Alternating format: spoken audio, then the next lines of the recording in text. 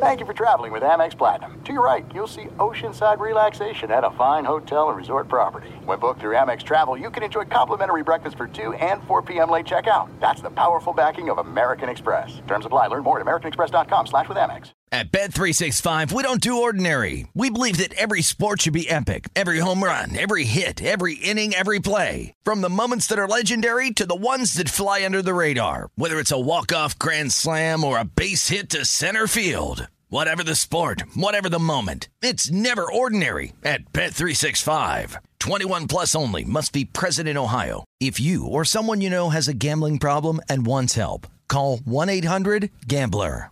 When you buy Kroger brand products, you feel like you're winning.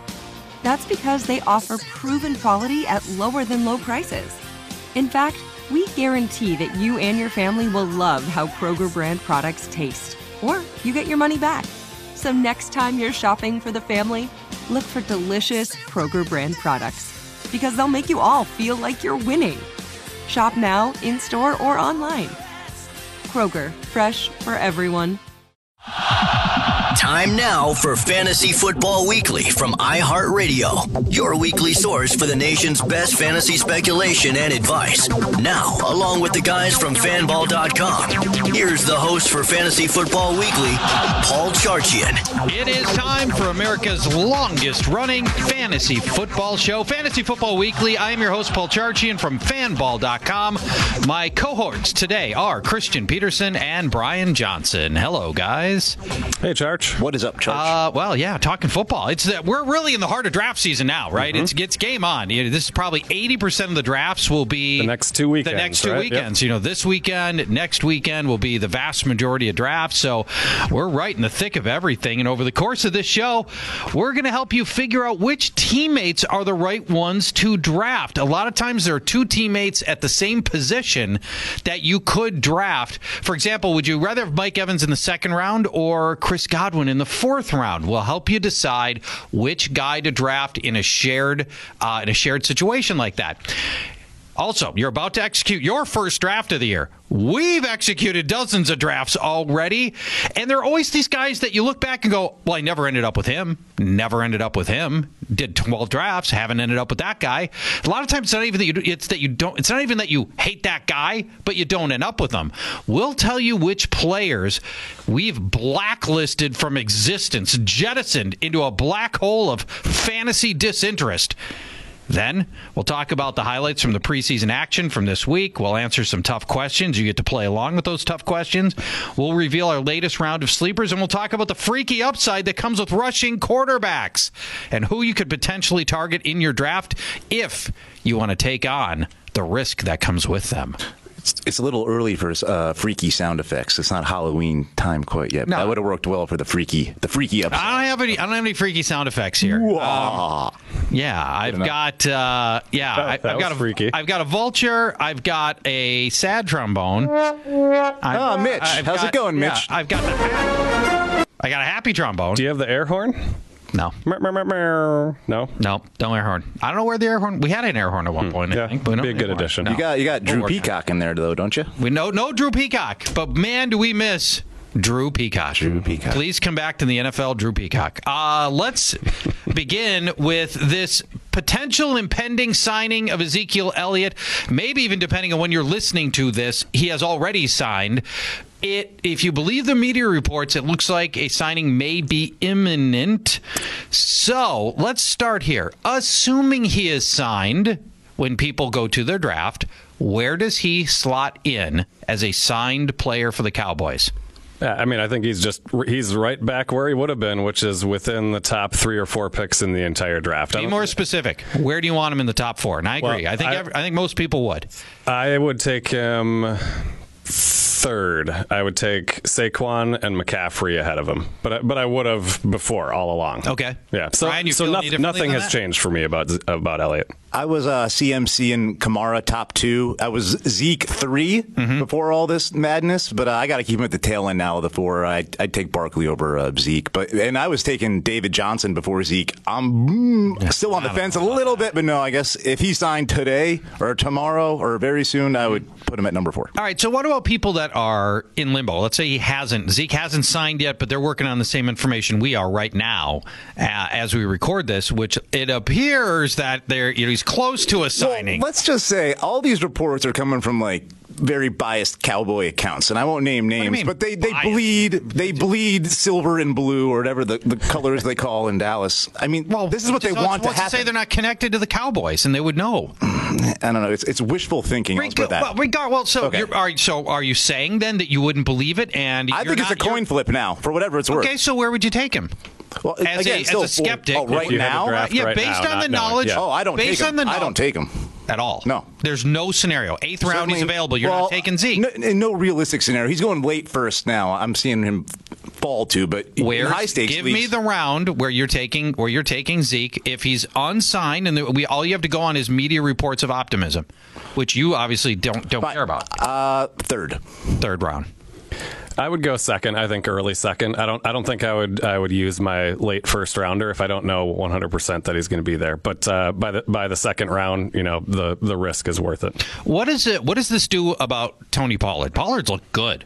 Has Pollard shown enough that he's worked his way into a rotation, the likes of which we've never seen with Ezekiel Elliott? He's never shared meaningful carries, but he's also never had a competent backup either. Do you think Tony Pollard has looked good enough that he will eat into a significant number of carries and touches? I don't mean 50-50, but more like 70-30, which Zeke's never had to put up with in the past. He'll factor on third down when Zeke's back. Whenever Zeke comes back, he's a better receiver than Zeke. Zeke's a great receiver, too. He's a good receiver. But Tony Pollard excels receiving the football. I mean, catching the football. And he's shown that he can run as well. I see 20% touches going to Pollard with Zeke in full tow, so that's my opinion. Yeah, I think that's fair too. I think Pollard has shown enough this preseason to warrant being in the lineup more freely. Yeah. So Pollard, even if Zeke is drafted, is Pollard more than just a handcuff? So let's say Brian drafts Zeke. Christian, are you drafting Pollard? Are you drafting Pollard at any point in time if Zeke is signed and he's on another team and he's not even your handcuff? No, I don't think he's getting enough. I don't think he'll get enough playing time, enough touches to be considered a standalone valuable fantasy player. So the only way that I would take him is if I also have Zeke. On Thursday night, Cam Newton got knocked out of the game. Friday, he's wearing a walking boot. The team, at least as of this recording, is not giving us any firm information about this either foot or ankle injury. Now, in 2014, he had surgery on the foot. So this is not the first time that this foot has been an issue for him. Again, if the team comes out and gives definitive information, then listeners probably know that already. But given that the team may very well be coy about this, and we don't know what we've got in Cam, what do you do right now about Cam Newton and potentially drafting him? And I'm going to the Cam Newton desk, Christian Peterson, no bigger apologist for the fantasy value of Cam Newton than you. What would you do? Yeah, this one hurts. I mean, there have been preliminary reports that it's not as serious as maybe it looked last night and that he could be back. He could be back as soon as week 1. Yeah. We still don't know for sure. But in my mind, the biggest issue is that this is a foot injury. They're talking about a mid-foot sprain kind of deal. Yeah. And as we know, Cam Newton derives a lot of his fantasy value from his ability to run. For sure. And a sprain, something like that, especially if they're going to rush him back maybe for week 1, I don't like the sound of that if he's not going to be able to run as much as he usually does, or if this thing just lingers all year long, if it just never gets right. Which could be the case. Yeah, so I don't think there's any choice but to knock him down a couple of rungs on your cheat sheet. I wouldn't go crazy and put him in the black on your blacklist, on your vortex of whatever you call it. Fantasy irrelevancy. Yes. But I would knock him down a spot or two. So if this foot injury really does take the wheels off Cam Newton, and for the most part, all you're going to get are his passing numbers, You've got quarterback 25 on your roster. That's probably about right. You're looking at a Sam Darnold-ish. Frankly, Darnold's passing might be better this season. Although I will say, if the injury is to that point, I don't think the Panthers would trot him out there if he couldn't do some of the things that make him such a good player. You know what I mean? But what are you going to go with Will Greer or Kyle Allen? That's true too. I think they'll put the best passer they have on the field. Don't you think? I do. I think they would anyway. Well, that'll hopefully still be Cam. The shoulder's much better than it's been in the past. And, correct. Yeah, I'm very sad. We'll talk more about DJ Moore and Curtis Samuel. Yeah, this is potentially tricky on them. Obviously, if he's not going to play, if Cam's not in, those guys. His mobility opens up things for them. Obviously. Well, sure. Extends plays. Yeah. Sure, plenty of things. Yep. All right, let's look at some of the preseason games with some notable events, beginning with the Giants and the Bengals. This is Brian Johnson's previous favorite team and now his current favorite team playing each other in a heated preseason duel. Oh, yeah, clearly a potential Super Bowl preview as well. Giants, Bengals. I got my money on that. Vegas. No, start with the Giants side. Eli didn't fully implode, looked sort of sharp. He will be your week one starter and beyond. And before we mention Daniel Jones, Eli ran a lead block on a play for Wayne Gallard, ran about 32 yards on it. Not with the ball, of course. That was impressive considering 32 yards is what he averages rushing over his career every year. 32 yards. Never been much of a helper there, Eli. Hey, 7 touchdowns. Speaking of which, who is, for those people that want to handcuff Barkley, is it Gallman or Perkins? Or just neither? Just you think they're both? Just don't do it. Just don't do it. Period. Don't do it. Okay, all right. That's going to be a case where hopefully doesn't happen. You're screwed anyway if you lose Barkley. Yeah. Whoever steps in for Barkley is going to have. It's not going to be anything like Barkley. It's a waste of fab. Don't even go there if that comes to it. If it comes to that. To Daniel Jones though, came in after Eli. He looked very good again. 9 for 11, 141 yards. Took a big hit. Got back up. Dropped a dime to the 1 yard line. But he's played against the reserves all preseason long. People are. He looks good. Well, not all preseason. Week one.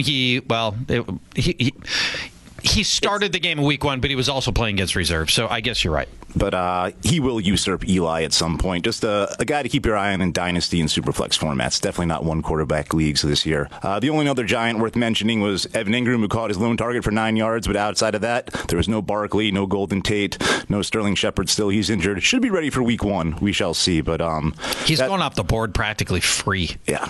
If you got a spot to burn, that's a good way to go. Definitely. Yeah. He'll be a factor when he's healthy. For sure. For Cincy, no Joe Mixon, no Tyler Eifert.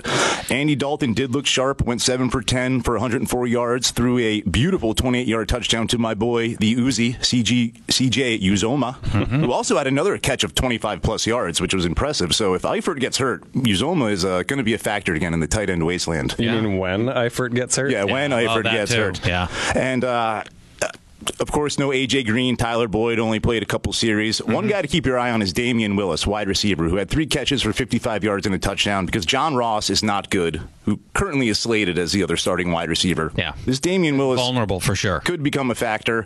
And so could rookie running back Rodney Anderson from UCLA, who was a first-round pegged as a first-round pick. He looked good. Blew out his knee in the first game for UCLA. Yeah. Dropped to late third day in the draft, but he looked really good. And people always say Gio Bernard would be the backup if something happened to Mixon. But Bernard's kind of in that Darrell Henderson third down role to me. Rodney Anderson is the handcuff for Joe Mixon. Yeah, you're right. So, he could be your first 2 down guy if something did happen to Mixon. Yep. So if you're going to handcuff Mixon, it's not Gio. It is Anderson. And that's it for this game. Let's go to Baltimore and Philadelphia. That's Brian. Oh, no, sorry, I'm wrong. Washington and there we go. Washington and Atlanta. Thank you. Really not a lot to talk about in this game. On the Washington side, the 2019 debut of Darius Geis. Yeah. So that's exciting. First time on the field in game action since he blew out his ACL last preseason, and he was very involved. He got 4 touches on the very first drive, 11 touches overall, and did okay with it, 44 yards. So he looked all right. Really just nice to see him back on the field. He looked like an explosive player, just like we thought we were getting last year before the injury. Of course, his fantasy situation is still pretty clouded with Adrian Peterson there and Chris Thompson there. But again, good to see Geis back on the field. Not so good news for Jordan Reed, removed from the game in the concussion protocol. This is, I believe, his 7th concussion of his career. Anyone could be his last. And that's on top of all sorts of other injuries. Everybody, beat writers, people were liking what they saw out of Jordan Reed in the preseason and in training camp, and he was looking like maybe one of their only legitimate receivers, and now probably not so much. So bad news for Jordan Reed. Case Keenum was bad. Dwayne Haskins was maybe even worse. This is bad. This could be the NFL's worst offense. They have no wide receivers. Their top receivers didn't even play in this one. Josh Doxson might be traded or cut. Their passing game is a total disaster. On the Atlanta side, not really a lot to talk about here. Matt Ryan did start and played a little bit, but Julio Jones didn't play. Devonta Freeman just played one series. He did give way to Ito Smith, who has now established himself as the backup that you want there. Right. Smith played 17 snaps, had 5 carries, and a touchdown. That is all that is worth talking about in this game. Okay, Carolina took on New England. We already talked about the only really salient part of Carolina, the Cam Newton injury here. If he can't go, Kyle Allen, expected replacement. And let's hope it doesn't come to that in week 1 or beyond. On the New England side, there were a variety of things to talk about. Sony Michel looking fast and elusive, much more so than last year. Remember last year, came off of injury, was injured throughout that season, and looked like he didn't look anything like the guy we saw at Georgia. He looked plodding and slow. Yeah, not so much here. I thought he looked really good. The box score won't show some of his best plays that came back in penalty as well, so don't just look at the box score on Sony Michel. Trust me that he looked good. It's still a very convoluted and deep backfield, but he looks like the best player in it. Ben Watson got some first-team reps, and he's got a little sneaky tight end to him. Philip Dorsett got a long look, including starting the game, but with Josh Gordon's return coming, I don't think he's going to hold that job as a starter, and I'll note that Julian Edelman's still not playing. Don't forget, Ben Watson suspended, though, first 4 games of the season. Oh, great point. Yeah, thank you. But after that, certainly going to be viable. Yeah. Preseason darling Jacoby Myers had another big game for the Patriots as well.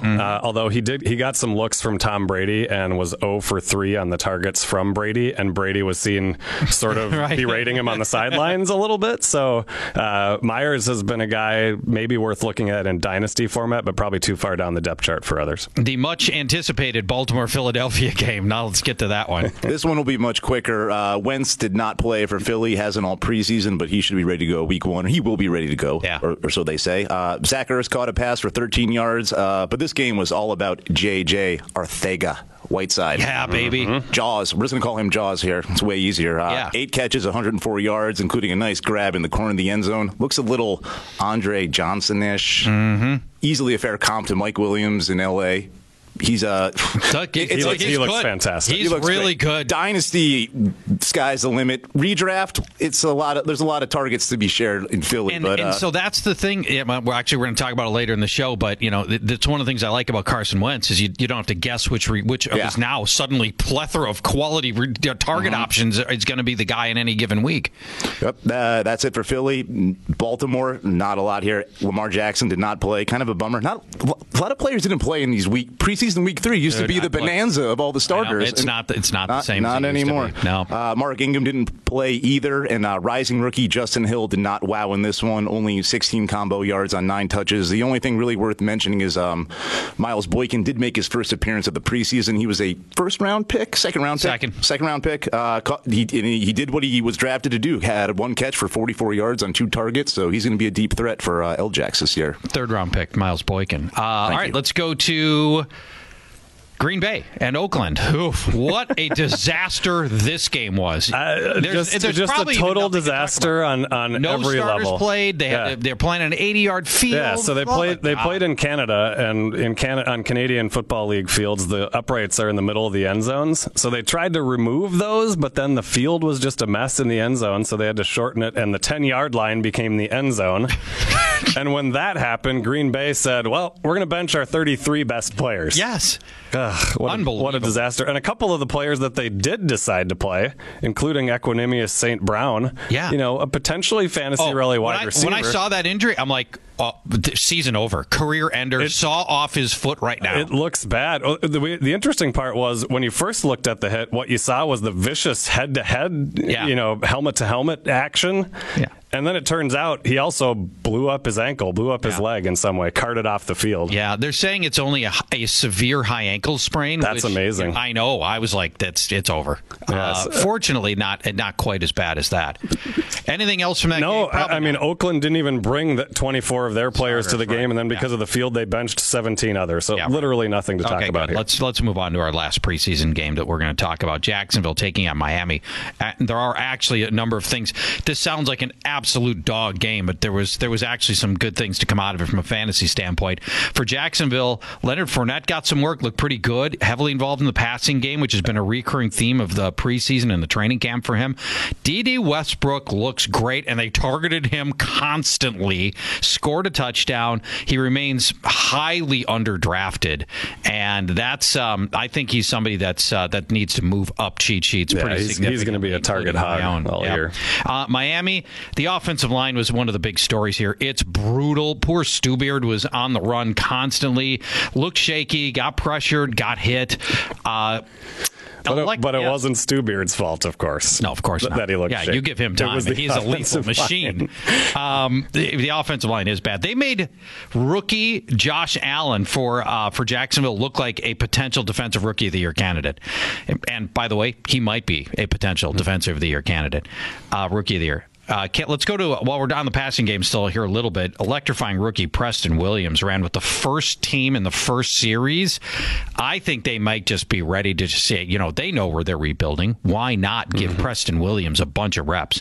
He is, in my mind, the only receiver I'm interested in drafting out of that whole group. I'm done with the Kenny Stills of the world and Devontae Parkers of the world. I think Preston Williams is the guy, and find out if you got lightning in a bottle. Albert Wilson is intriguing, though, in PPR. You can have him. Okay. Kalen Ballage had nowhere to run. Offensive line, again, terrible. No ability, and he's not good. No ability to make his own yards. So you don't give him a giant hold and run through. He gives you nothing. Draft Kenyon Drake instead. Drake has dropped 2 full rounds of ADP over the last 3 weeks as he's been nursing a foot injury, and Kalen Ballage has been getting all this work. I'm telling you, Ballage stinks.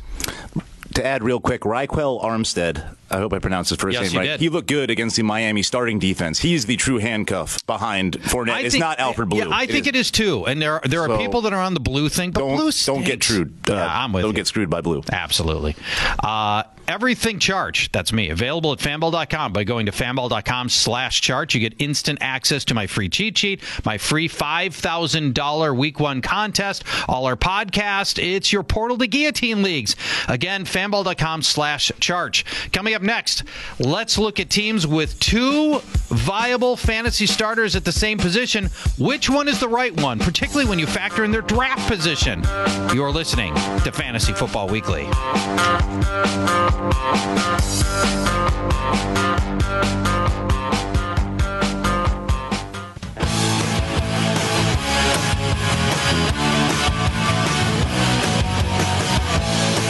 Fantasy Football Weekly returns. I am Paul Charchi, and my co-hosts are Brian Johnson and Christian Peterson. Guys, let's look at the teammates who are competing for a spot on your roster and kind of against each other. These are teammates who play the same position. They're both draftable guys, but which one do you take, especially when you factor in average draft position? I want to begin here. Christian, Phillip Lindsay, who's going in round 5, or Royce Freeman, who's going in round 8. What do you think? Yeah, so Lindsay last year was the number 13 fantasy running back, depending on your scoring system. But in a PPR system, he was about 12th or 13th in fantasy points last year.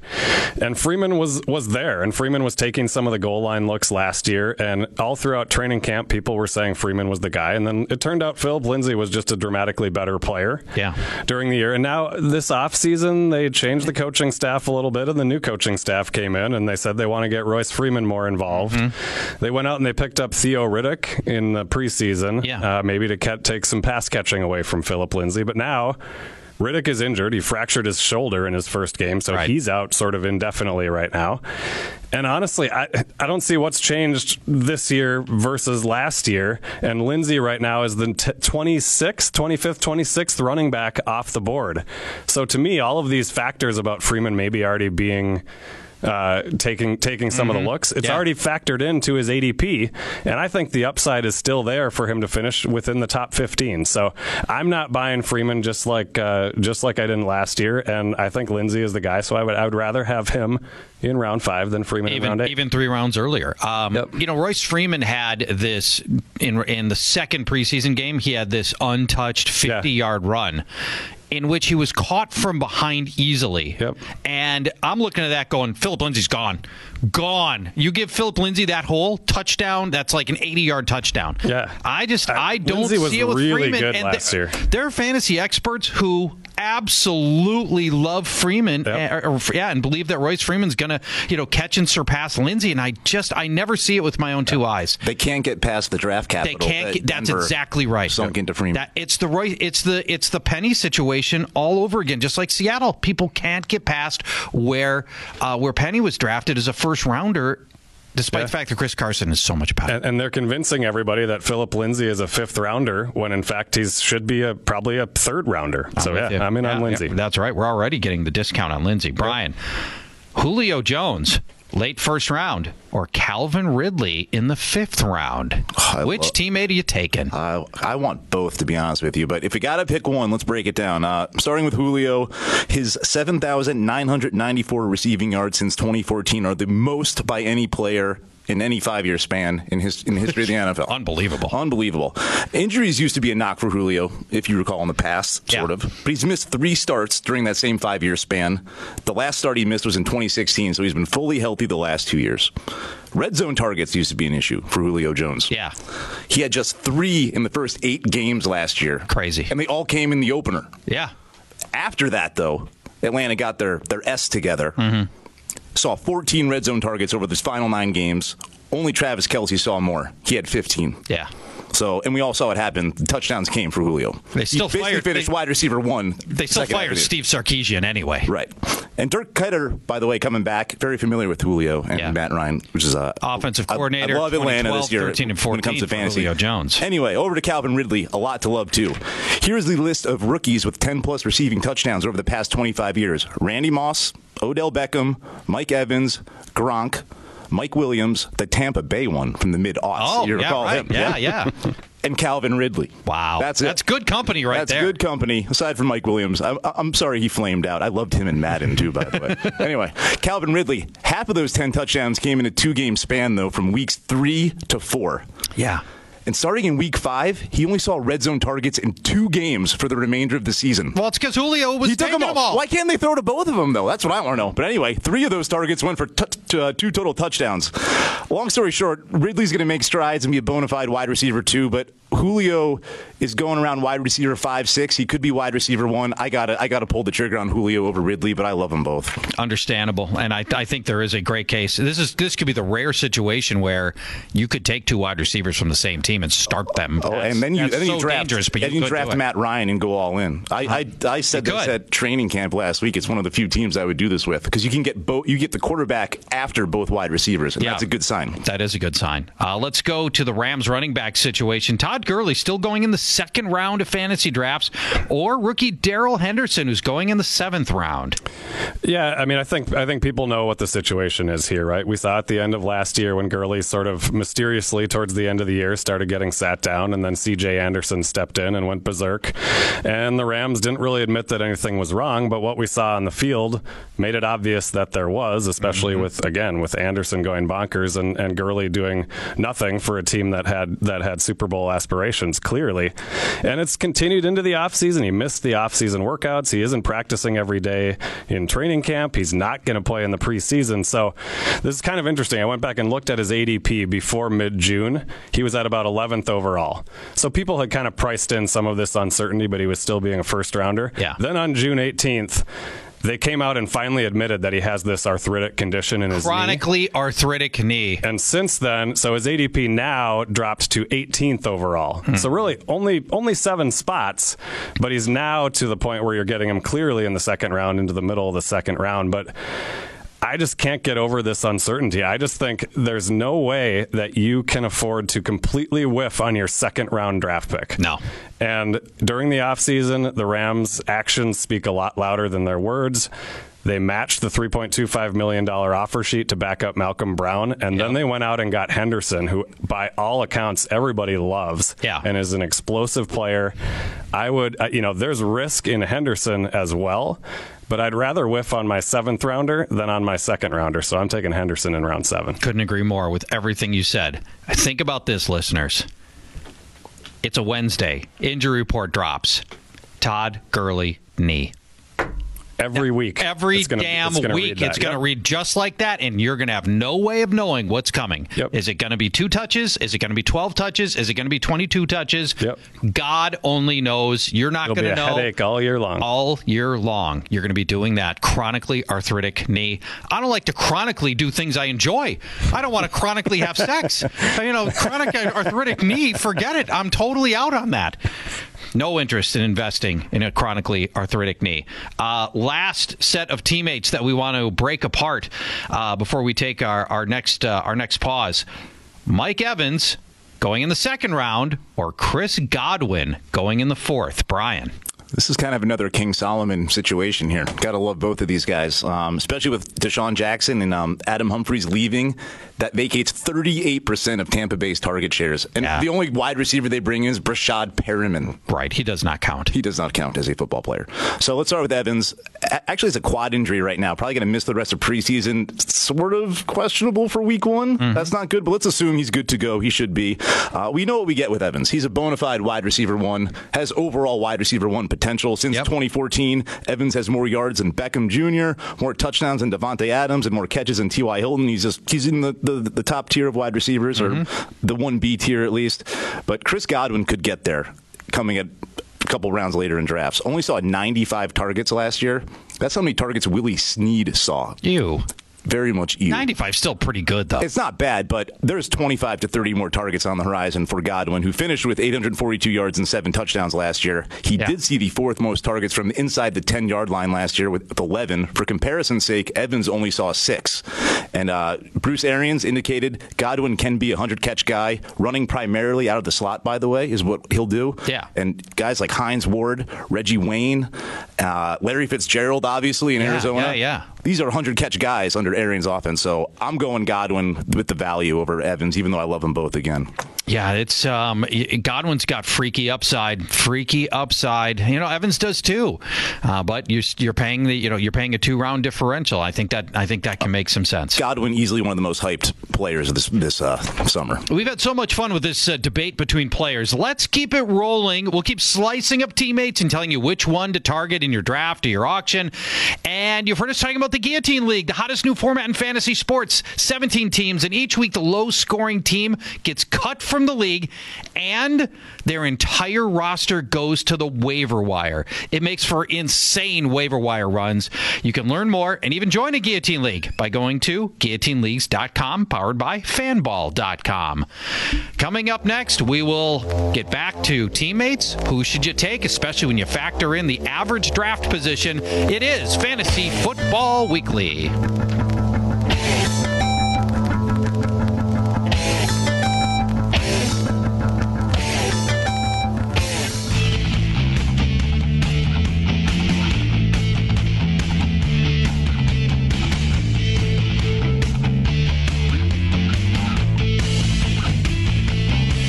Listening to Fantasy Football Weekly. I am Paul Charchian. My co-hosts are Brian Johnson and Christian Peterson. You can follow us on Twitter if you'd like. I am at Paul Charchian. You'll have to figure out how to spell that. Why even tell you how to spell it right now? Nobody's going to remember all the letters. Paul Charchian. Brian is easier, at BTXJ. I don't know how you could misspell Charchian, though. I think most people will come to it. Just spell it out. Oh, you should hear the telemarketers. Oh, God. Charchain. Butchery. Yeah, Charchain is all the time. Ian. That's all you need. It's easy. Of course, I think it's easy. I do, too. Christian, at Cooler Heads 29. The 29 comes from?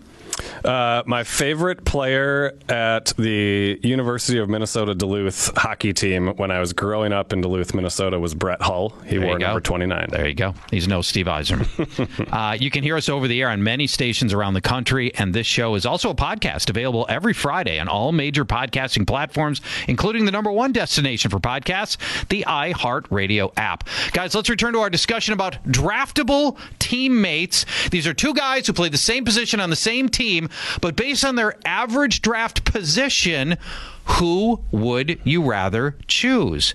Christian, we begin with you. And Melvin Gordon going in, by the way, we should mention, going in roughly the early third round, late second round. Yeah. Austin Eckler in the 6th round, or Justin Jackson buried way down in like round 11. Which guy should we focus on? Yeah, Gordon's ADP is going the wrong way here. He's middle of round 3, maybe even getting worse here, as unlike the Ezekiel Elliott situation where there's a ray of hope, there appears no end in sight for Melvin Gordon. The Chargers have dug in on this one in part because they do have such a capable backup in Eckler, who's averaged over 5.2 yards per carry in his first 2 NFL seasons. And last year, even with Gordon handling the vast majority of the load, Eckler had 960 combined rushing and receiving yards. Yeah. And 6 touchdowns. Right. And a 5-yard per carry average for Austin Eckler. The Chargers seem to have the leverage here. But, so Eckler in round 6 seems like a good value, but Gordon still could return. Yeah. He has to come back by week halfway 10. Through the year. Yeah, week 10 in order to accrue another year towards free agency, which he absolutely would want to do. Right. So Gordon's coming back at some point. So are you investing a round 6 pick in Eckler, or both a round 3 and a round 6 just to lock up that backfield? That seems like a lot. That's the worst scenario. I'm actually going with Justin Jackson here. I'm going with the dart throw. He was actually pretty good late last year. He had over 300 combined rushing and receiving yards and 2 touchdowns in a 5-game stretch to close out the year last year. And Eckler actually had a couple of games late last year where he was the starter and supposedly the bell cow. He did not perform very well in those 2 games. So if and when Gordon misses a few games earlier in the year, Justin Jackson is going to be involved. So I'm more intrigued by him as a lotto ticket in round 11 than either of these other guys in round 3 or round 6. Right. So you can just flush that pick, and it doesn't materially hurt your team if you got to just cut him outright. What resonates with me is the first preseason game, Eckler fumbled from the 2-yard line, and then later Jackson had a violent touchdown run. Yes, he did. He did. I think the goal line duty, if Gordon's not there, goal line duty is going to Justin Jackson. But I'll mention, speaking of goal line duty, Melvin Gordon has the second most touchdowns from inside the 5 since he entered the league. So that's amazing because he didn't score a touchdown his rookie year. Yeah, remember that? Yeah, he got blanked. No kidding. That was crazy. Let's go to the situation in Carolina between DJ Moore, currently going in the 5th round, and Curtis Samuel with a 7th round average draft position. Which teammate do you like better? Another win-win situation, really, outside of this Cam Newton news, but we won't touch on that. Let's just pretend Cam's going to be okay, or let's hope. Starting with DJ Moore. As a rookie last year, he led all players with at least 50 catches and yards after the catch on a per-reception basis and became just one of 17 receivers to post 600 receiving yards at 21 years old. He joined a list that includes Randy Moss, Amari Cooper, Mike Evans, Keenan Allen, Juju, DeAndre Hopkins, and Josh Gordon. That's pretty nice company to be in. Now over to Samuel's side. In his second pro season last year, he didn't become a regular starter until week 8, and he missed the last games due to injury, but he looked really good when given the opportunity, including rushing the ball. He had 2 rushing touchdowns in addition to what he did catching the ball. He's no gimmick player, though. He has the makings of a number 1 as well. And to see that, you just look at his red zone usage in his limited game action. He had more touchdowns in the red zone than George Kittle, Jarvis Landry, Corey Davis, Allen Robinson, and Jimmy Graham. 3 of his 4 red zone receptions went for touchdowns, which is very efficient. And while 4 red zone receptions doesn't seem like a lot, if you extrapolate that a full season, it is not a lot. It's not, but only 15 wide receivers had double-digit red zone receptions last year, and most of them were under 15 on that list. So, Samuel very much in that company over a full season's work. This is a tough one. This is a really tough one for me. This is tough because I know you love DJ Moore. I do, and I love Curtis Samuel, and really they're almost the same player. And in that case, I just got to take the cheaper one here and go Curtis Samuel. But man, this is an instance, if I knew Cam was fully healthy, I'd be comfortable owning both of these guys and Cam on one team. I think Samuel is stronger, and I think he's more elusive. I think he's more dangerous. If you ask me, somebody's going to score. One of these two's going to score from 60 yards and break it 2 tackles to get there.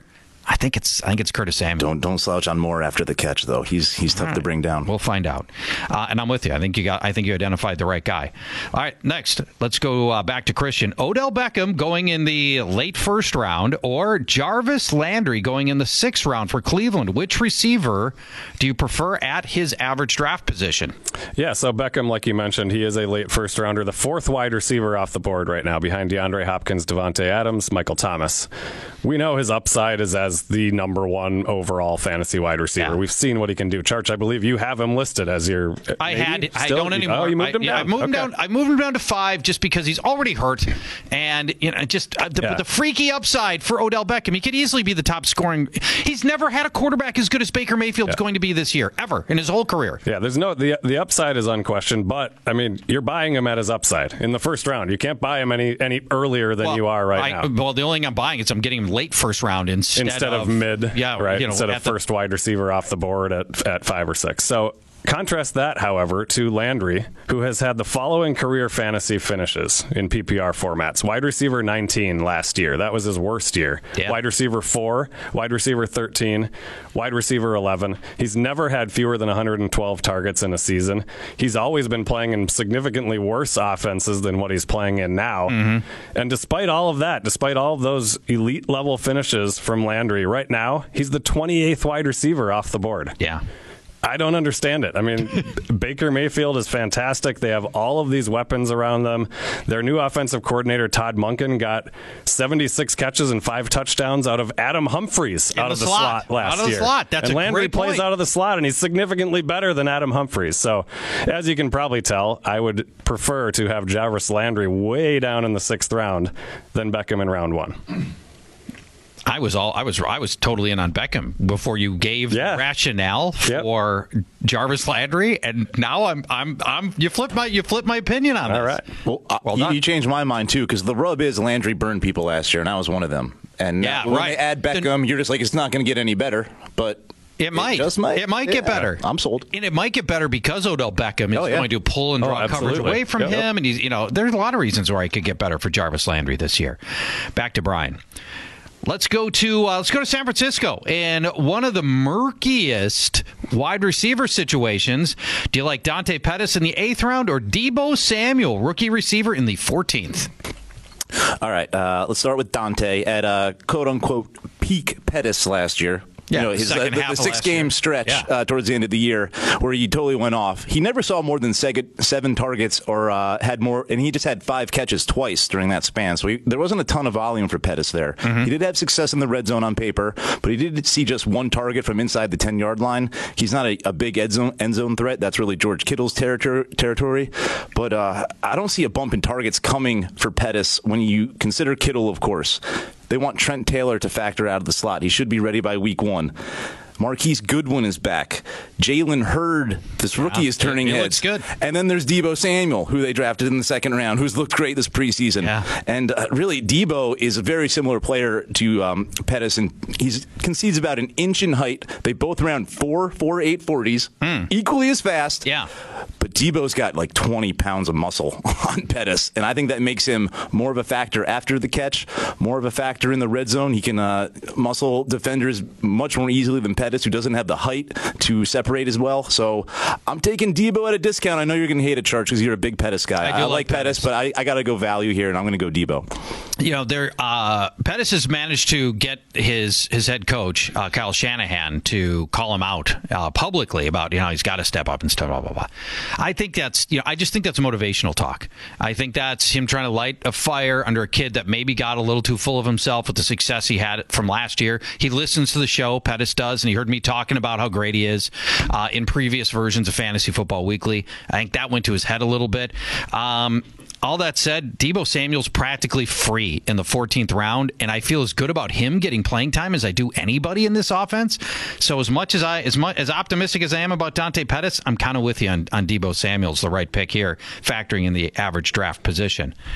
Let's go to another thorny one, and one that's it's shifting sands constantly.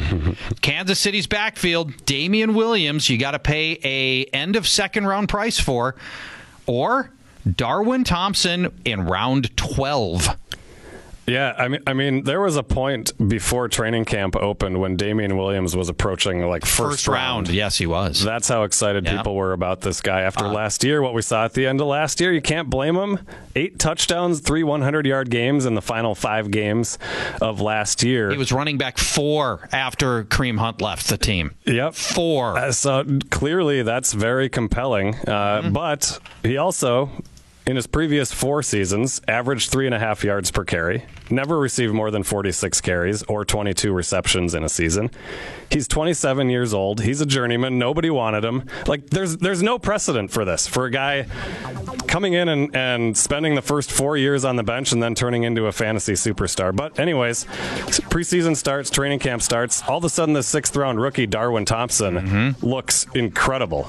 Really explosive. He played at a small college, but he has a lot of very good physical traits. He's fast, he's strong, he's elusive, and he's shown it in the preseason. So I'm not a believer in Damian Williams. I think there's too much risk, certainly in the 2nd round and even in the 3rd round. I'd rather take the dart throw on Darwin Thompson in the 12th. Coming up next, let's answer 3 tough questions. You can play along, answer the tough questions, see if you can go a perfect 3-0 on Fantasy Football Weekly.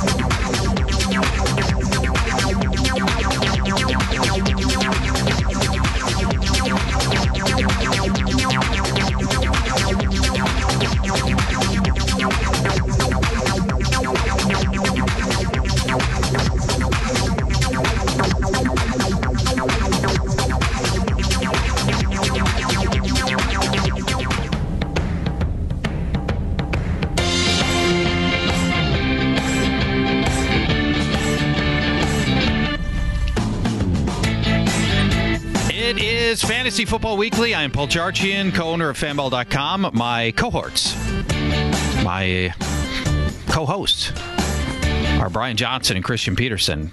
Guys, it's time to get into the grinder with 3 tough questions. Listeners, you can play along, see if you can go 3-0. It's a themed version this week. We don't normally they're just sort of scattershot random 3 tough questions. This is a theme. We begin with tough question number 1. Who is this year's biggest risk-reward quarterback? So this is the quarterback that will provide the highest upside and downside among all the available quarterbacks. Who do you got, Brian? I'm going to go with Deshaun Watson, who right now is going as a late 5th round pick, really quarterback 2 in most drafts I've seen. The good with Deshaun, he's got DeAndre Hopkins in tow, arguably wide receiver 1 in all of the world. Watson also very mobile, 3rd among quarterbacks in rushing yards and touchdowns last season. Has a new OC, offensive coordinator Tim Miller, who is highly regarded. He plays great with Will Fuller, Watson that is, 11 touchdowns in 11 games when they're on the field together. Fuller coming off an ACL, reports are somewhat encouraging, but that leads me to the bad. Without the proven durability of his secondary receivers, Will Fuller, who has missed 15 games over the last 2 years, and Kiki Cutie, who missed 11 games last year, already injured his ankle this preseason. It's been all Hopkins and the rushing behind an awful offensive line that was forced to sign Matt Khalil, of all people, who might be their left tackle. I don't know. They didn't even force to sign him. They just chose to sign him. I mean, I don't know who does that, but yeah. 81 team sacks. Without a front office does it, I guess. No GM. 81 sacks in 23 games for Watson. I'm just afraid history's going to repeat itself because last year he was going off as quarterback 2, 3, finished as quarterback 12. That's too much of a gap for me, and nothing has really changed. I don't trust Will Fuller to stay healthy coming off the ACL. The O-line is still very wobbly, so he's way too high risk, high reward for me. All right. Who is this year's biggest risk-reward quarterback? Christian. My initial thought when I got this assignment was Kyler Murray because of the massive upside, but you're really not risking much with him, a 10th rounder. So instead, I went with Baker Mayfield. He's currently the QB4 right now by ADP, somewhere in round 7, round 8-ish. The upside is obvious. We've already talked a little bit about it, but based on his performance from last year especially, in the 8 games after Freddie Kitchens took over last year, Mayfield threw 19 touchdowns, completed over 68% of his passes, really thrived when he started throwing the ball deep downfield. And then in the offseason, they go out and they add Odell Beckham, clearly one of the best deep threats in the game. They've got emerging young players all over the place here. We talked about Jarvis Landry, tight end David Njoku, running back Nick Chubb, maybe later in the year Kareem Hunt. So everything is set up for success here. But we don't really know. It's all conjecture. It's all based on what we saw in half a season of work. We don't really know about Beckham. He could, mess things up in the locker room. We've seen him be a divisive force. So you're having to take Baker Mayfield as the 4th quarterback off the board ahead of Andrew Luck, Matt Ryan, Russell Wilson, a lot of much more established players. So that's why I think there's significant risk here as well. You guys touched on the 2 finalists that I chose, although did not ultimately select. Kyler Murray was in that conversation until I saw exactly what you did, the 10th round ADP. I'm not risking enough. Deshaun Watson, we'll talk more about him later. I think there is a lot of risk there.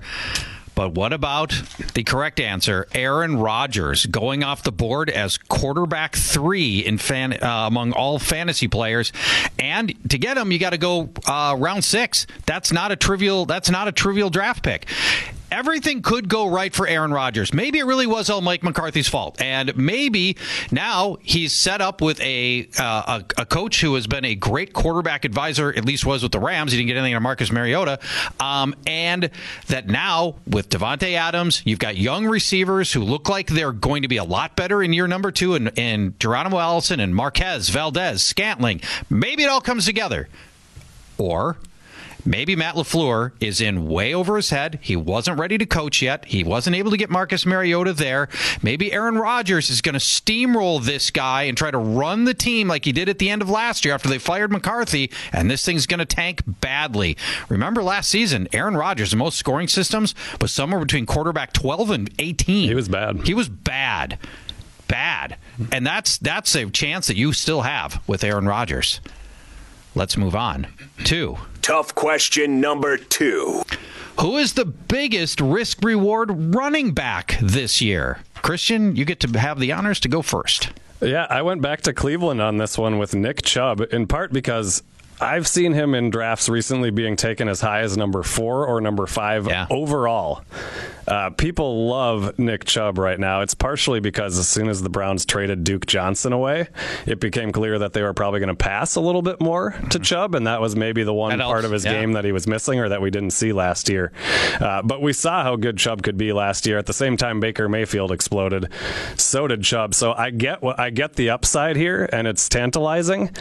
What I hate is the fact that Kareem Hunt could be back. Yeah, well, that could be back. He will be back. Will be back by week 9, and Kareem Hunt was one of the top 2 or 3, 4 or 5, whatever, a top fantasy running back in every season that we've seen. So you might be cruising along with the overall number 1 running back all season long for the first 8 weeks.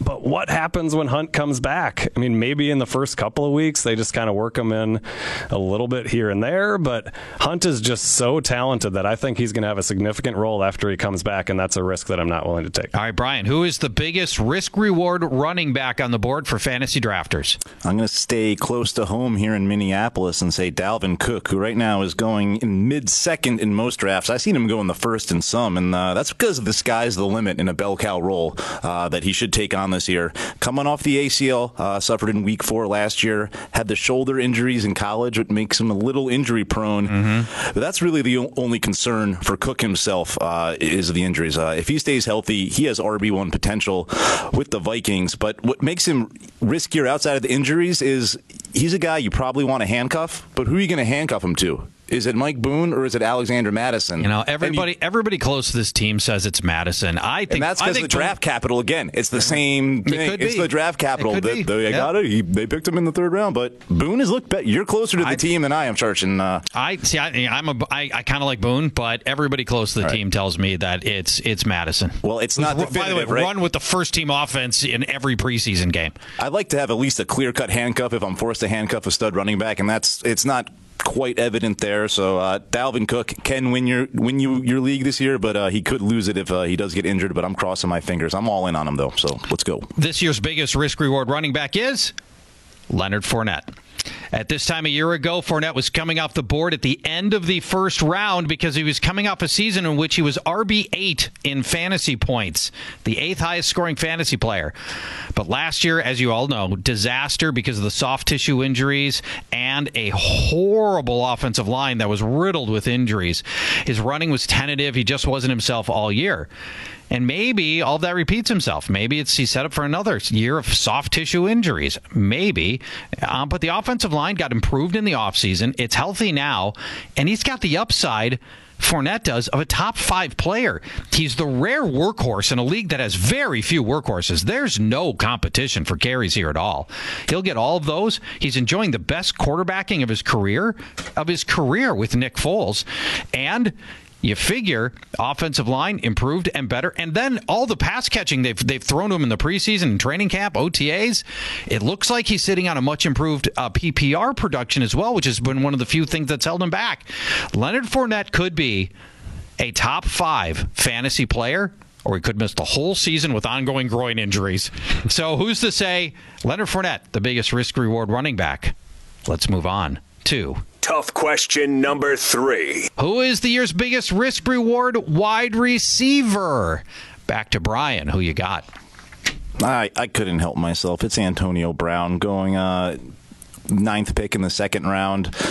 Since 2014, in reverse order, among players who qualify with the most receiving touchdowns, it goes like this. Devontae Adams, 39. Mike Evans, 40. Odell Beckham, 44. DeAndre Hopkins, 45. Antonio Brown, 59.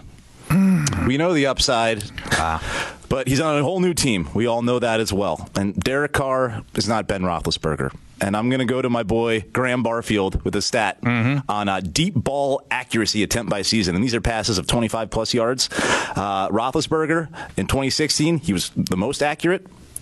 In 2017, the most accurate. Last year, the 9th most accurate. Derek Carr, 2016, the 2nd lowest. 2017, 10th banner year. 2018, last year, 4th lowest. So outside of the cerebral issues that may exist with Antonio Brown, the quarterbacking and just the team in general makes him incredibly volatile, but there is certainly a high ceiling if all the cards fall the right way with him. All right, Christian. I, too, went with Antonio Brown, the number 1, 2, or 3 fantasy wide receiver 5 years in a row.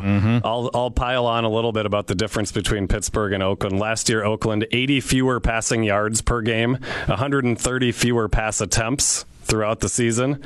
In terms of points scored per game, Pittsburgh scored the 5th most points in the league. Oakland scored the 28th most points in the league. That's 8.5 points per game less. And we know what the upside is, but how's it going to go for Antonio Brown when the Raiders inevitably start losing this year? This guy is a diva. You have no idea what's going to happen. So I agree, Antonio Brown. Yeah, this one was a layup. It is Antonio Brown, highest risk reward. He could be maybe he ends up as wide receiver 1 again because he's done it before. Or maybe Oakland's crappy offensive line doesn't give Derek Carr even the time to set up on those deep passes that Antonio Brown has housed so many times when he was with Pittsburgh. And then I think you raised one of the great points that nobody's talking about. He's used to winning at a high level for his whole career. Last year was the first time he wasn't on a particularly successful playoff-bound Steelers team. And look what happened. Yeah. He had to leave the team. They got rid of him. What happens when the Raiders start 1-6? Oh, God. I can't tell you for sure that at some point the team doesn't ask him to leave this year. That's a real possibility that Mayock and Gruden just tell him to leave.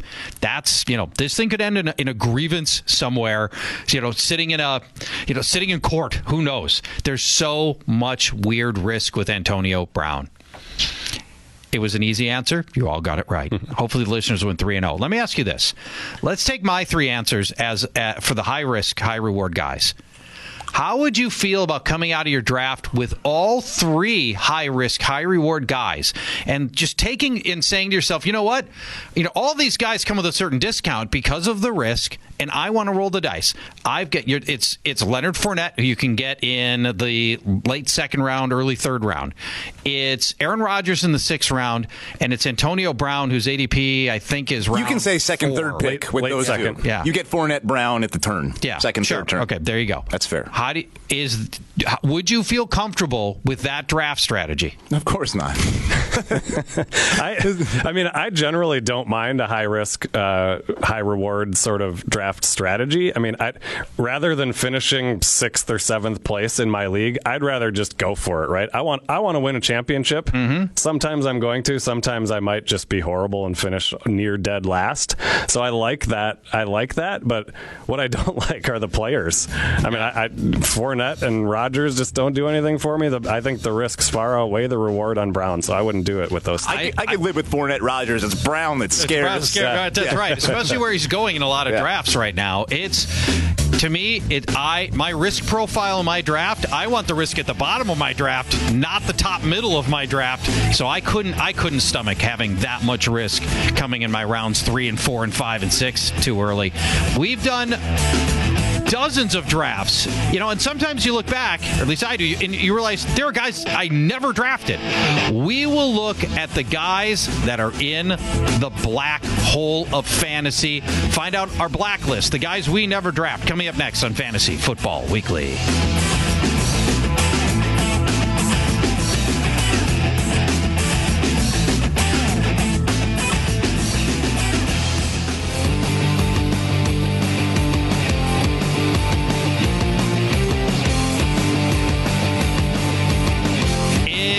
Preseason edition of Fantasy Football Weekly. I am Paul Charchi, and acing your draft is about picking the right players, but it's also about avoiding the wrong players. That's half the battle, right?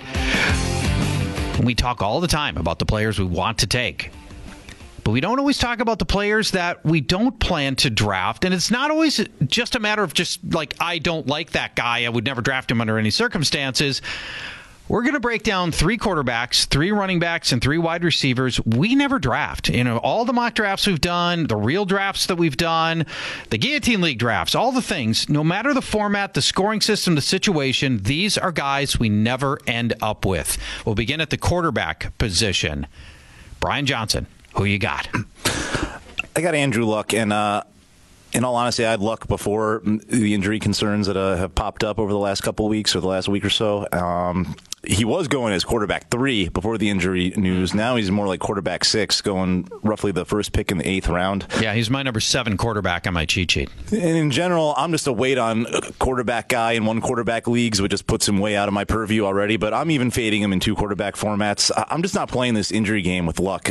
We've seen it a couple years ago. Granted, it's an ankle now, not his shoulder, which ankle bodes better for a quarterback, I suppose. But Jacoby Brissett might be the best backup in the NFL. Yeah. And Indy's like shopping him, or if someone wants him, they got to give up a round 1 pick, which means he's not going anywhere. And right now, you couldn't, they're not moving Brissett at all right now. And they have confidence in him going into the season, so there's no rush to bring Luck back. And when they do, we saw it already last year. He used to run the ball a fair amount in his 4 full seasons, 4 full healthy seasons. He was averaging well over 60 rushing attempts for the year. He had just 46 rushing attempts last year, though, so that was a significant drop. It's going to drop further behind a great O-line with a strong running game and a good defense. They don't need Luck to be running the ball around, especially hurt, so I'm just all out on Andrew Luck, not touching him. I don't care if he drops to quarterback 10. I'm increasingly interested in Luck because he's becoming so cheap that if it's only going to cost me, instead of costing me the 5th rounder that he was 3 weeks ago, it's now going to cost me an 8th or a 9th rounder, and I can just go back him up with somebody else later. That's starting to get more palatable to me. I'm more interested in him. All right, Christian, who do you have as your blacklist quarterback, the guy you never end up drafting? I've got Patrick Mahomes, and believe it or not, he is my number one quarterback. Yeah, right. That's not the issue. But his ADP right now is 23rd overall, so that's late second round.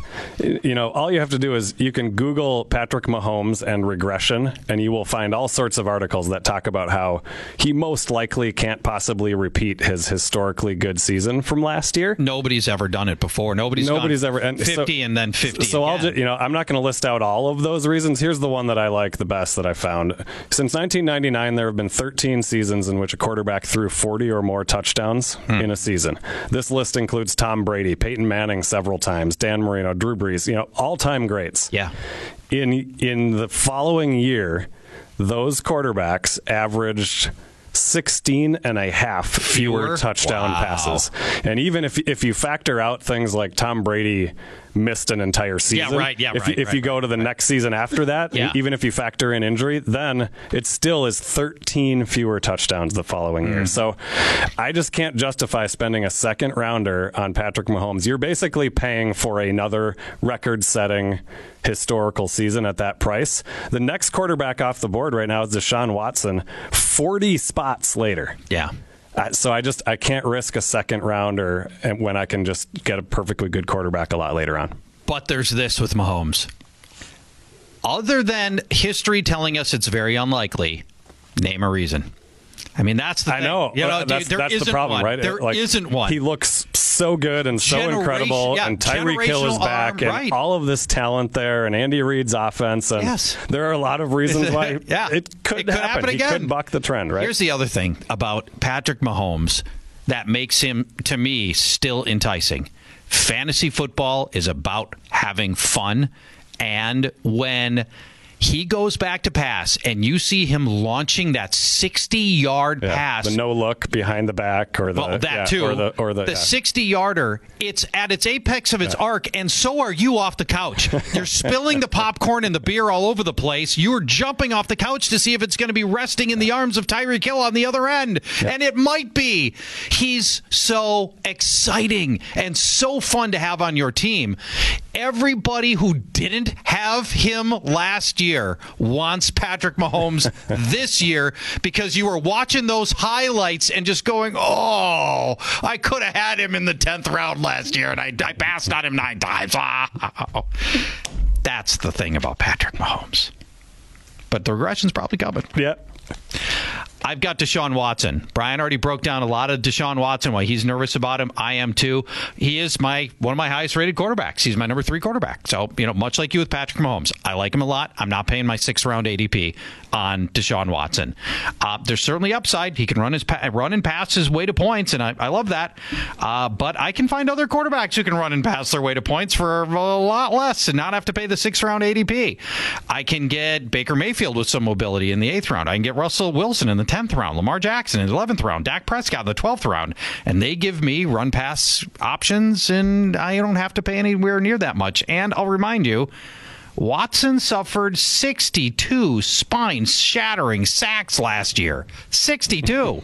The fact that he played every game was a miracle. He's like 30 years old now. Yeah, that's right. On the inside. They've sacked him into an early grave. If I told you he was going to absorb another 62 sacks behind Pro Football Focus's 31st ranked offensive line, would you tell me he's going to play 16 games? It's not promising. It's not promising. That's why I can't take Deshaun Watson. Let's continue on with our blacklist. These are the guys that we never find ourselves drafting. We begin now with the running back position. Brian. Ooh, this guy's sure to disappoint all those in the black hole. It's Josh Jacobs. No, thank you, sir. Josh Jacobs, by the way, the famed backup to Damian Harris at their time at Alabama. Didn't even start. Yeah. Only the Raiders would take the backup over the starter, and that's really just it. I don't trust anything that Oakland does. They're carrying 4 running backs into the season, by the way. That doesn't bode well for Josh Jacobs, and Jalen Richard is going to own the third down work regardless of Jacobs or Doug Martin getting the majority of the carries. It will be Jacobs to start the season, but again, they're running behind a really bad O-line, ranked 26 by Pro Football Focus. Mm-hmm. When you have to go out and sign Richie Incognito for depth, that's not good. Ouch. So Jacobs in the early 4th, I'm just fully out on this. I don't see him returning even RB2 value throughout the season. He's a flex play at best in my mind. Okay. Christian, your blacklist running back. I will go with Todd Gurley. And let me tell you a few things about degenerative knee arthritis. All right, good. At first, you may notice pain in the morning or after you've been inactive for a while. Mm-hmm. Your knees may hurt when you climb stairs, stand up from a sitting position, or kneel. Well, wait, does he ever have to stand up from a sitting position, Todd Gurley? Never, no. It may hurt just to go for a walk. You may also feel pain when you're simply sitting down. Some people with arthritis say that damp weather or other changes in the weather can bring on pain. Well, he is in L.A., so you don't have to sweat that so much. Don't have to worry that. Some people with arthritis say that when multiple 300-pound men are constantly attempting to bash, crush, and generally grind your body into a million tiny pieces, that may also bring on pain. Over time, your knee muscles weaken, and the entire joint structure becomes unstable. Overall weakness in the knee can cause it to give way or buckle. The joint can also stick or lock up so that you can't bend or straighten it out. Eventually, you may feel a grinding sensation in your knees as you move. I'm feeling one right now just listening to this. You might even hear cracking or popping sounds coming from your knees. Arthritis can make it increasingly challenging for your knee joints to glide as they should, making previously simple movements difficult or even impossible. You're most likely to notice a restricted range of motion when you climb stairs or participate in athletic activities. Like? Football, you say? Really? In time, you may have trouble walking without a cane or a walker. For all of these reasons, I'm out on Todd Gurley. And his chronically arthritic knee. Yes. I've got James Conner currently going off the board as the last pick of the first round. And what a mistake that's going to be, I think, for people. Now, in some cases, we're saying, oh, we love Patrick Mahomes, but I wouldn't take him. I like Deshaun Watson, but I wouldn't take him where he's going. I don't want anything to do with James Conner at this price. Every single person who's commented about the backfield in Pittsburgh that has a reason to know says it's going to be a timeshare. James Conner called it a timeshare. Jalen Samuels called it a timeshare. The coaches have called it a timeshare. In the second half of last season, Conner regressed badly. His touches per game dropped by a third. His yards per game dropped in half. His touchdowns per game dropped in half. His yards per carry went from almost 5 down to 4. And after missing 0 games in the first half of last year, Conner missed 3 in the second half. Everything trended the wrong way at the end of last year. So then there's Jalen Samuels. In the second half of last season, when Jalen Samuels started getting work, he averaged 2 more touches than Conner did. He averaged 32 more yards than Conner did.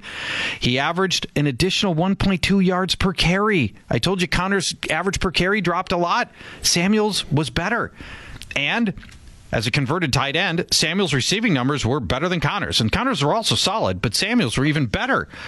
Conner's also got to overcome his own position coach, Eddie Faulkner, who coached Samuels at North Carolina State. While together, Samuels was a workhorse for Eddie Faulkner, setting the school's all-time reception record with 202 catches and earning all ACC honors twice. That's his own coach now for the Steelers. Man, that's a lot to overcome for James Conner and a lot of worry for me.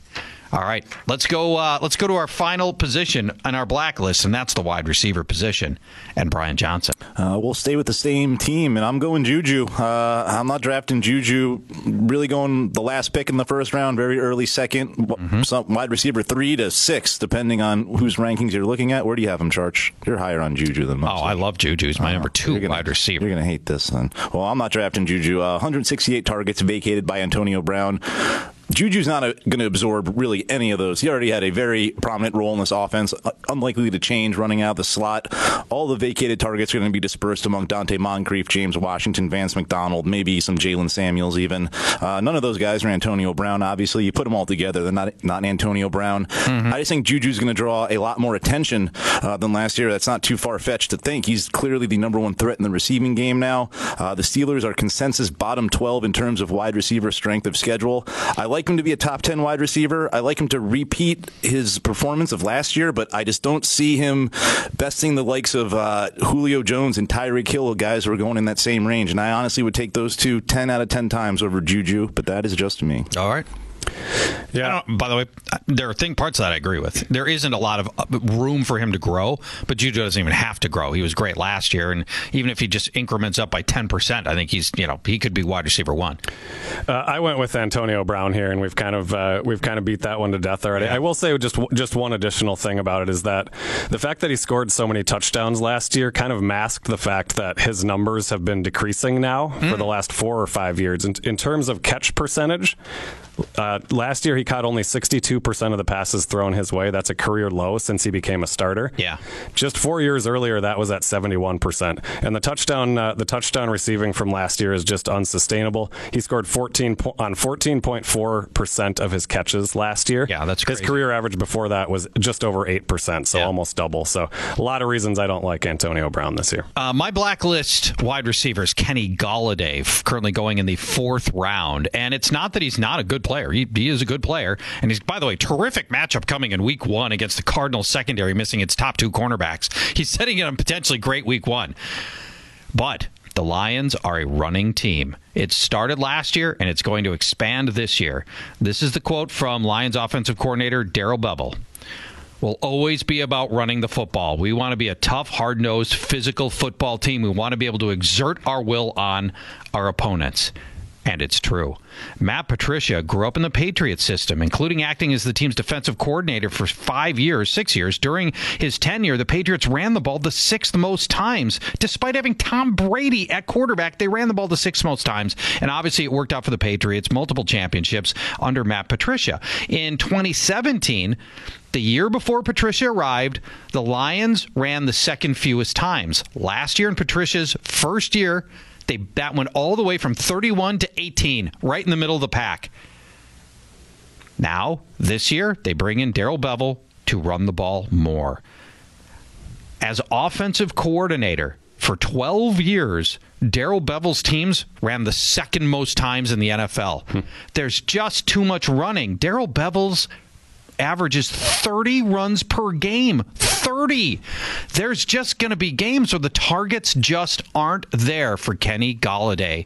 And I think you're going to have an inconsistent season beginning in week 2 after he houses the Cardinals in week 1. Sell high after week 1. Sell high after week 1 if you're going to draft Kenny Golladay for sure. Our final topics are ahead when we look at the upside and the downside of rushing quarterbacks. Can you put your team in the hands of a quarterback who needs to run you to victory? And as always, we end the show by revealing our favorite sleepers. You can download my cheat sheet for free by going to fanball.com/charge. Fanball.com/charge. It is Fantasy Football Weekly.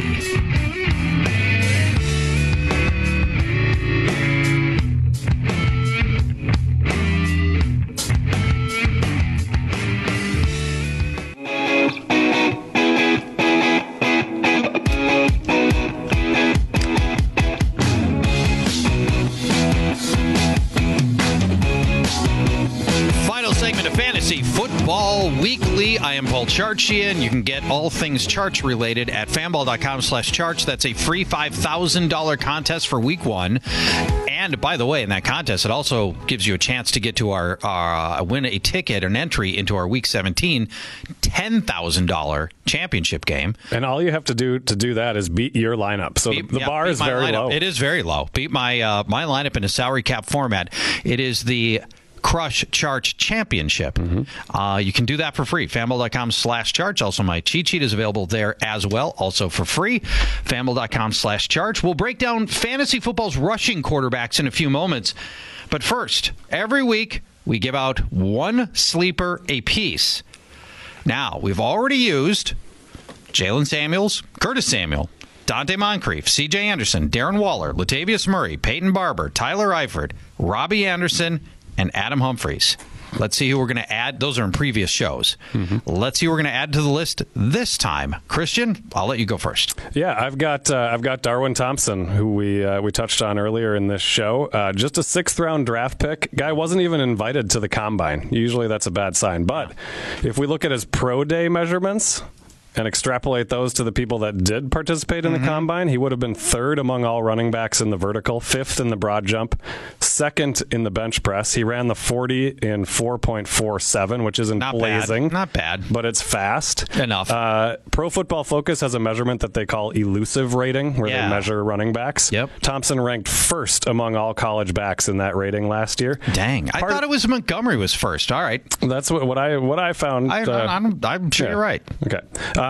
And so physically, part of the problem, part of the reason he fell to the 6th round is because he's all of 5'8". He's 5 foot. He's 8. short, He right? is short. But he's comparable to Tariq Cohen, Philip Lindsay, Matt Breida, who have all had a lot of success over the last couple of years.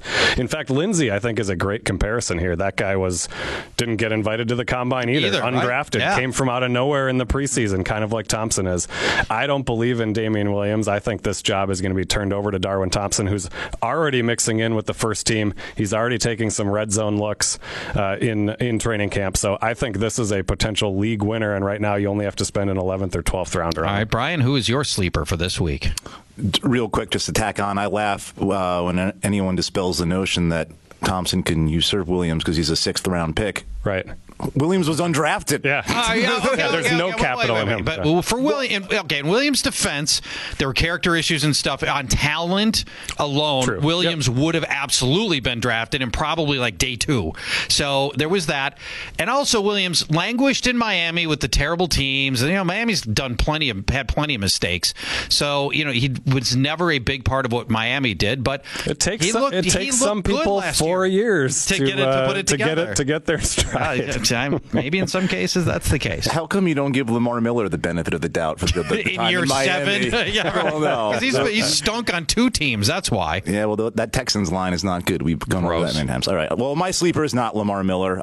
It's a guy who, if I were allowed to play in the Crush Charts Championship with the $1,000 prize to first place for free, I would target Matt Stafford, who's bottom 5 in pricing on FanBall in week 1, by the way. And really, this speaks to maybe the Cam Newton, Andrew Luck owners out there who might need a replacement come week 1. Mm-hmm. Well, you might have a solid replacement for the first 4 weeks. Now, this is a little contradictory to your blacklist Kenny Golladay call saying Detroit wants to run the ball a lot. And yes, they've gone out and said that. But Detroit has also wanted to win playoff games or go to the playoffs since they've been in existence. But they can control it. That never really came to fruition, maybe once or twice. But so let's just look at the matchups for Stafford on paper. Starting at Arizona, who will be without both starting cornerbacks. Patrick Peterson and Robert Alford will miss this game. Mm-hmm. Great matchup there.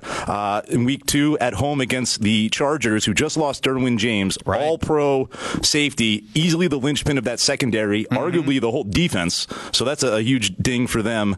Then at Philly, who allowed the second most passing yards last year. Always a pretty good matchup for quarterbacks and wide receivers. And then in week 4, they have Kansas City at home. Always shootout potential. The Chiefs allowed the 5th most passing touchdowns and the most passing yards last year. So Matt Stafford, who really getting undrafted maybe in one quarterback leagues, could be a viable plug-and-play for the first 4 weeks. I like the sneaky week 1 DFS combo there with Stafford and Golladay. Yeah, that could be. What about this idea? So we talked earlier. Andrew Luck is now going at a discount because everybody's worried about him.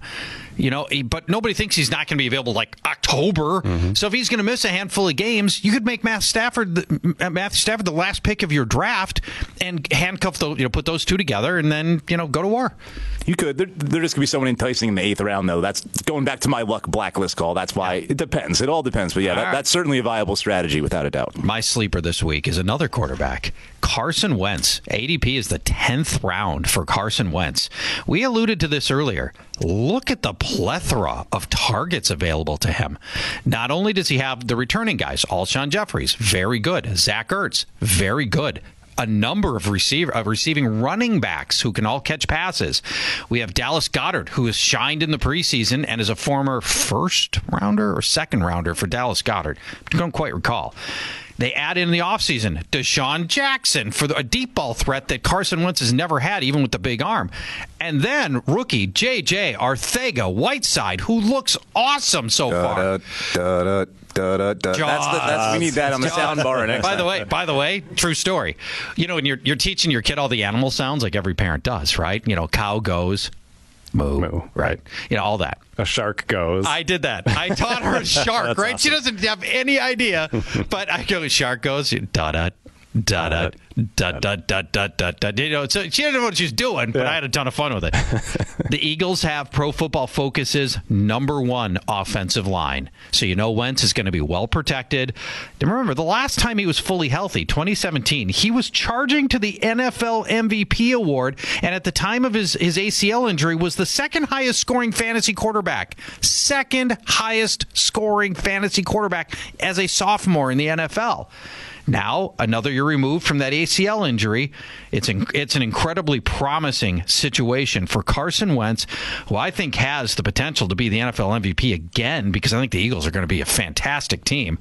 ADP, 10th round for Carson Wentz. Are you worried at all about the back injury that knocked him out last year? And I find it a little worrisome that they're not playing him at all in the preseason. Like this is a young guy in the prime of his career, and they're already this is just having him what sit teams like are doing now. Are they so worried?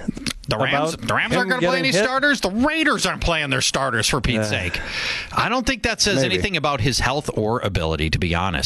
And you touched on it earlier, CP. You're trying to guess week in and week out who's going to be the hot Philly receiver who's going to succeed with all of those targets. Just draft Wentz. Just draft Wentz. I don't have to sweat it. Don't have to sweat it. Yep. I don't care who's catching the ball. All I got is the trigger man now. We've heard Brian Johnson in previous weeks make the same argument for Jared Goff. I don't have to guess if it's going to be Woods or Cook or Kupp. I don't have to sweat it. Got Jared Goff. You don't have to worry about it. That's part of why I love Carson Wentz. Let's talk about, so there's your 3 sleepers for this week. Let's talk about rushing quarterbacks. I've done a lot of analysis on the rushing. It's the deepest year ever for rushing quarterbacks. Absolutely. There are so many right now, and they're so game-changing. I've identified 8 returning quarterbacks who I qualify as a rushing quarterback. Here's kind of my criteria. They average at least 24 rushing yards per game. Half a touchdown, most leagues, point-wise. Yeah, that's a passing touchdown. Yeah, passing touchdown, right? Or your Dak Prescott, who got 19 rushing yards per game, but also ran in 6 touchdowns. So I'm lumping him in there, too. And I'm throwing out Blake Bortles. That gives me my 8 guys who are now Dak Prescott, who I mentioned, Russell Wilson, Marcus Mariota, Mitch Trubisky, Deshaun Watson, Cam Newton, Josh Allen, and then by a huge margin, Lamar Jackson, who's off the charts on the rushing. I'm a little surprised Mariota made that list. I didn't realize he rushed that much. I didn't either, but he was in the ballpark for this. And then the rookie class adds another guy for sure, Kyler Murray, absolutely in, right? Potentially on a Lamar Jackson-like level. Correct. Murray. Yes, he's on a Vic Jackson-like potential for his rushing ability. So that gives us 9. Now I got 9 rushing quarterbacks in here. And let's throw out Mariota because I don't even want him. I think he's the first quarterback to get benched. Let's go back to 8. 8 rushing quarterbacks in your draft. Why does rushing matter? Those 8 players last year, none of them ranked lower than 14th in fantasy points per game. None of the 8 ranked lower than 14th. Yet in average draft position today, 5 of them are more than 14. And as a group, their average rank in fantasy points last year was 8 as a group. Those 8 guys, they averaged QB 8. This year, on average, they're going at QB 14 in drafts right now. So there's so much value in these rushing quarterbacks, and people aren't recognizing it. And we're here to talk about that delta that people are missing between the production we had last year and where they're being drafted now. Well, obviously Lamar Jackson and Josh Allen pump up those numbers for the rushing quarterbacks. Those guys didn't see significant playing time until the second half of the season, too. Yes. So imagine that a full season. It would be like... Right? Absolutely. From some examples of great value coming for these players. Lamar Jackson right now is QB 15. Dak Prescott is QB 18. Mitch Trubisky's QB 20. And Josh Allen is QB 23 off the board right now in average draft position. Pure passing quarterbacks need to have superhuman performances to equal what a top rushing quarterback will give you when they run just reasonably well. That's it. Mahomes can give you those superhuman efforts, but most guys can't. Let's take a look at it. And here's why. Let's say your quarterback runs for 40 rushing yards. It's a reasonable amount. It wouldn't shock anybody, right? In most leagues, that's the equivalent of 120 passing yards, a multiple of 3 passing yards. That means those 40 rushing yards would turn a 220-yard passing day into a 340-yard passing day with the rushing numbers. As an example, so your rushing quarterback, pick a guy, Dak Prescott, if he runs for 40 and he throws for 220, that's the equivalent of 340 passing yards. And that's a great day by any measure. A rushing touchdown's worth 1.5 passing touchdowns in most scoring systems, roughly.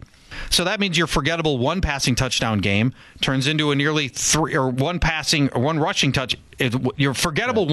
touchdown game turns into a nearly 3 passing touchdown game if you also have a rushing touchdown. A 1 passing game plus a 1 rushing game.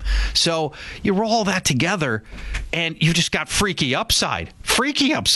Now the downside with the rushing quarterbacks. If they don't rush for the 40 yards. They're inconsistent. Now you're in trouble, right? So if you get the 220-yard passing game and the 1 touchdown pass, and they don't run in it and anything meaningful, now you've got the bad game. And part of the problem is it's very hard to predict that. So I say this as a longtime owner of Cam Newton over many, many years. You can't get into a situation where you're trying to predict it and you're benching him or starting him based on matchups because you never know when they're going to go off for 2 rushing touchdowns. Right. And so you have to be willing to just kind of stick them in your lineup and take the good with the bad. That's right. We revisited the freakiest upside of a rushing quarterback in Michael Vick in the game when he was with the Eagles against the Washington Redskins. I'll never forget that game. 330 and 4 through the air and 80 yards and 2 touchdowns on the ground. Unbelievable. Yeah. The best fantasy performance by, I think, any player ever, history of fantasy, was that one. It's up there. Definitely. Now, here's one of the strategies I love. In 2 quarterback leagues or QB flex leagues, you draft 2 rushing quarterbacks. We talked about how you can get Lamar Jackson late and Mitch Trubisky and Dak Prescott and Josh Allen late. You put 2 of them in, knowing that the likelihood that they both flop in the same week is very low. And they both give you the freaky upside. So what do you think of that? What do you think of that strategy in QB flex where you take 2 of the rushing quarterbacks, you don't have to spend a high draft pick on? I think you're mitigating your risk a little bit there, and so you're more likely to go into a season where you have multiple of these sort of up and down risky rushing quarterbacks because you can just play them both all the time. You can play them both. That's the beauty of it. You don't have to guess if this is going to be the game where Josh Allen, ends up scrambling out of a pocket and running downfield for 40, 50 yards. And by the way, to your earlier point about Mahomes, it's kind of fun to have Lamar Jackson and know that he might break a 50-yard touchdown run at any moment in time. That's a great point. If you love this show, go to fanball.com/charge for my free cheat sheet, my free $5,000 Week 1 contest, Guillotine Leads, podcasts, and more. And thank you for listening to Fantasy Football Weekly. We are here every weekend, both on the air and via podcast. We especially recommend that you listen via the iHeart app. It's #1 for podcasts for a very good reason. And many thanks to everyone who takes the time to rank and review the show on your podcasting platform of choice. Thank you for listening to Fantasy Football Weekly. Talk to you next week, everybody. At Bet365, we don't do ordinary. We believe that every sport should be epic. Every home run, every hit, every inning, every play. From the moments that are legendary to the ones that fly under the radar. Whether it's a walk-off grand slam or a base hit to center field. Whatever the sport, whatever the moment, it's never ordinary at Bet365. 21 plus only. Must be present in Ohio. If you or someone you know has a gambling problem and wants help, call 1-800-GAMBLER. This is Malcolm Gladwell from Revisionist History. eBay Motors is here for the ride. With some elbow grease, fresh installs, and a whole lot of love, you transformed 100,000 miles and a body full of rust into a drive that's all your own. Brake kits, LED headlights, whatever you need, eBay Motors has it. And with eBay Guaranteed Fit, it's guaranteed to fit your ride the first time, every time, or your money back. Plus, at these prices, you're burning rubber, not cash. Keep your ride or die alive at ebaymotors.com. Eligible items only. Exclusions apply.